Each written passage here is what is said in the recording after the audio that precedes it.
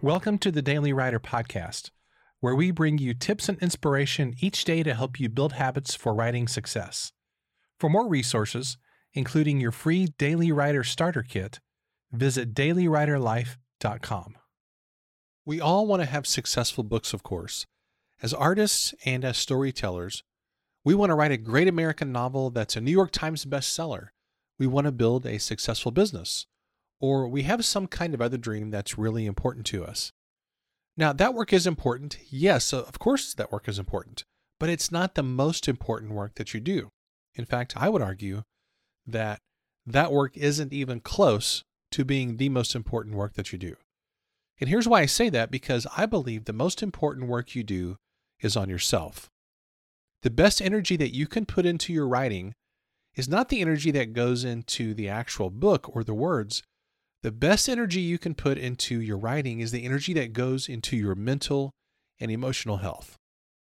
So I ask you the question, are you taking care of yourself physically? Are you exercising and eating a decent diet? Do you have friends that you can call on in times of trouble? And are you involved in some kind of community where you live? In other words, are you actually interacting with real humans, or are all your friends on the internet, basically? I also would ask you, do you read every day, and do you take some moments for gratitude and meditation? Are you getting enough rest and hydration? Do you have a hobby, and do you take some time to relax every day so you're not spending all your time working? Now, there are a lot of other questions that I could probably ask related to this, but you understand the point that I'm trying to make. Those are all fundamental questions.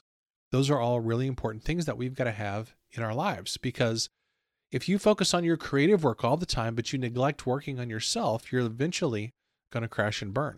I've been there, and crashing and burning is no fun. And I really want you to be successful over the long haul. I want you to be healthy over the long haul, not just for the immediate term when you're working on something that you perceive to be so important. Yes, there are times whenever we've got to intensely focus and maybe we're working extra hours and that kind of a thing, but that kind of a thing just by definition should be rare, not the norm, where we're working 20 hours a day trying to get this stuff out there. Now, does your work matter? Does your writing matter? Do your books matter? Does your business matter? Yes, but the most important thing that you will ever work on is yourself, because if you don't have a self that's healthy and functioning at a good level, then eventually your business, your writing, your books, all those things are just going to crash and burn, in addition to you and your emotional, your physical and mental health. And I don't want that to happen to you. So that's why I say today, the most important work that you do is on yourself. And honestly, the most important thing you might do today is take a nap. I feel like a lot of people are really, really sleep deprived.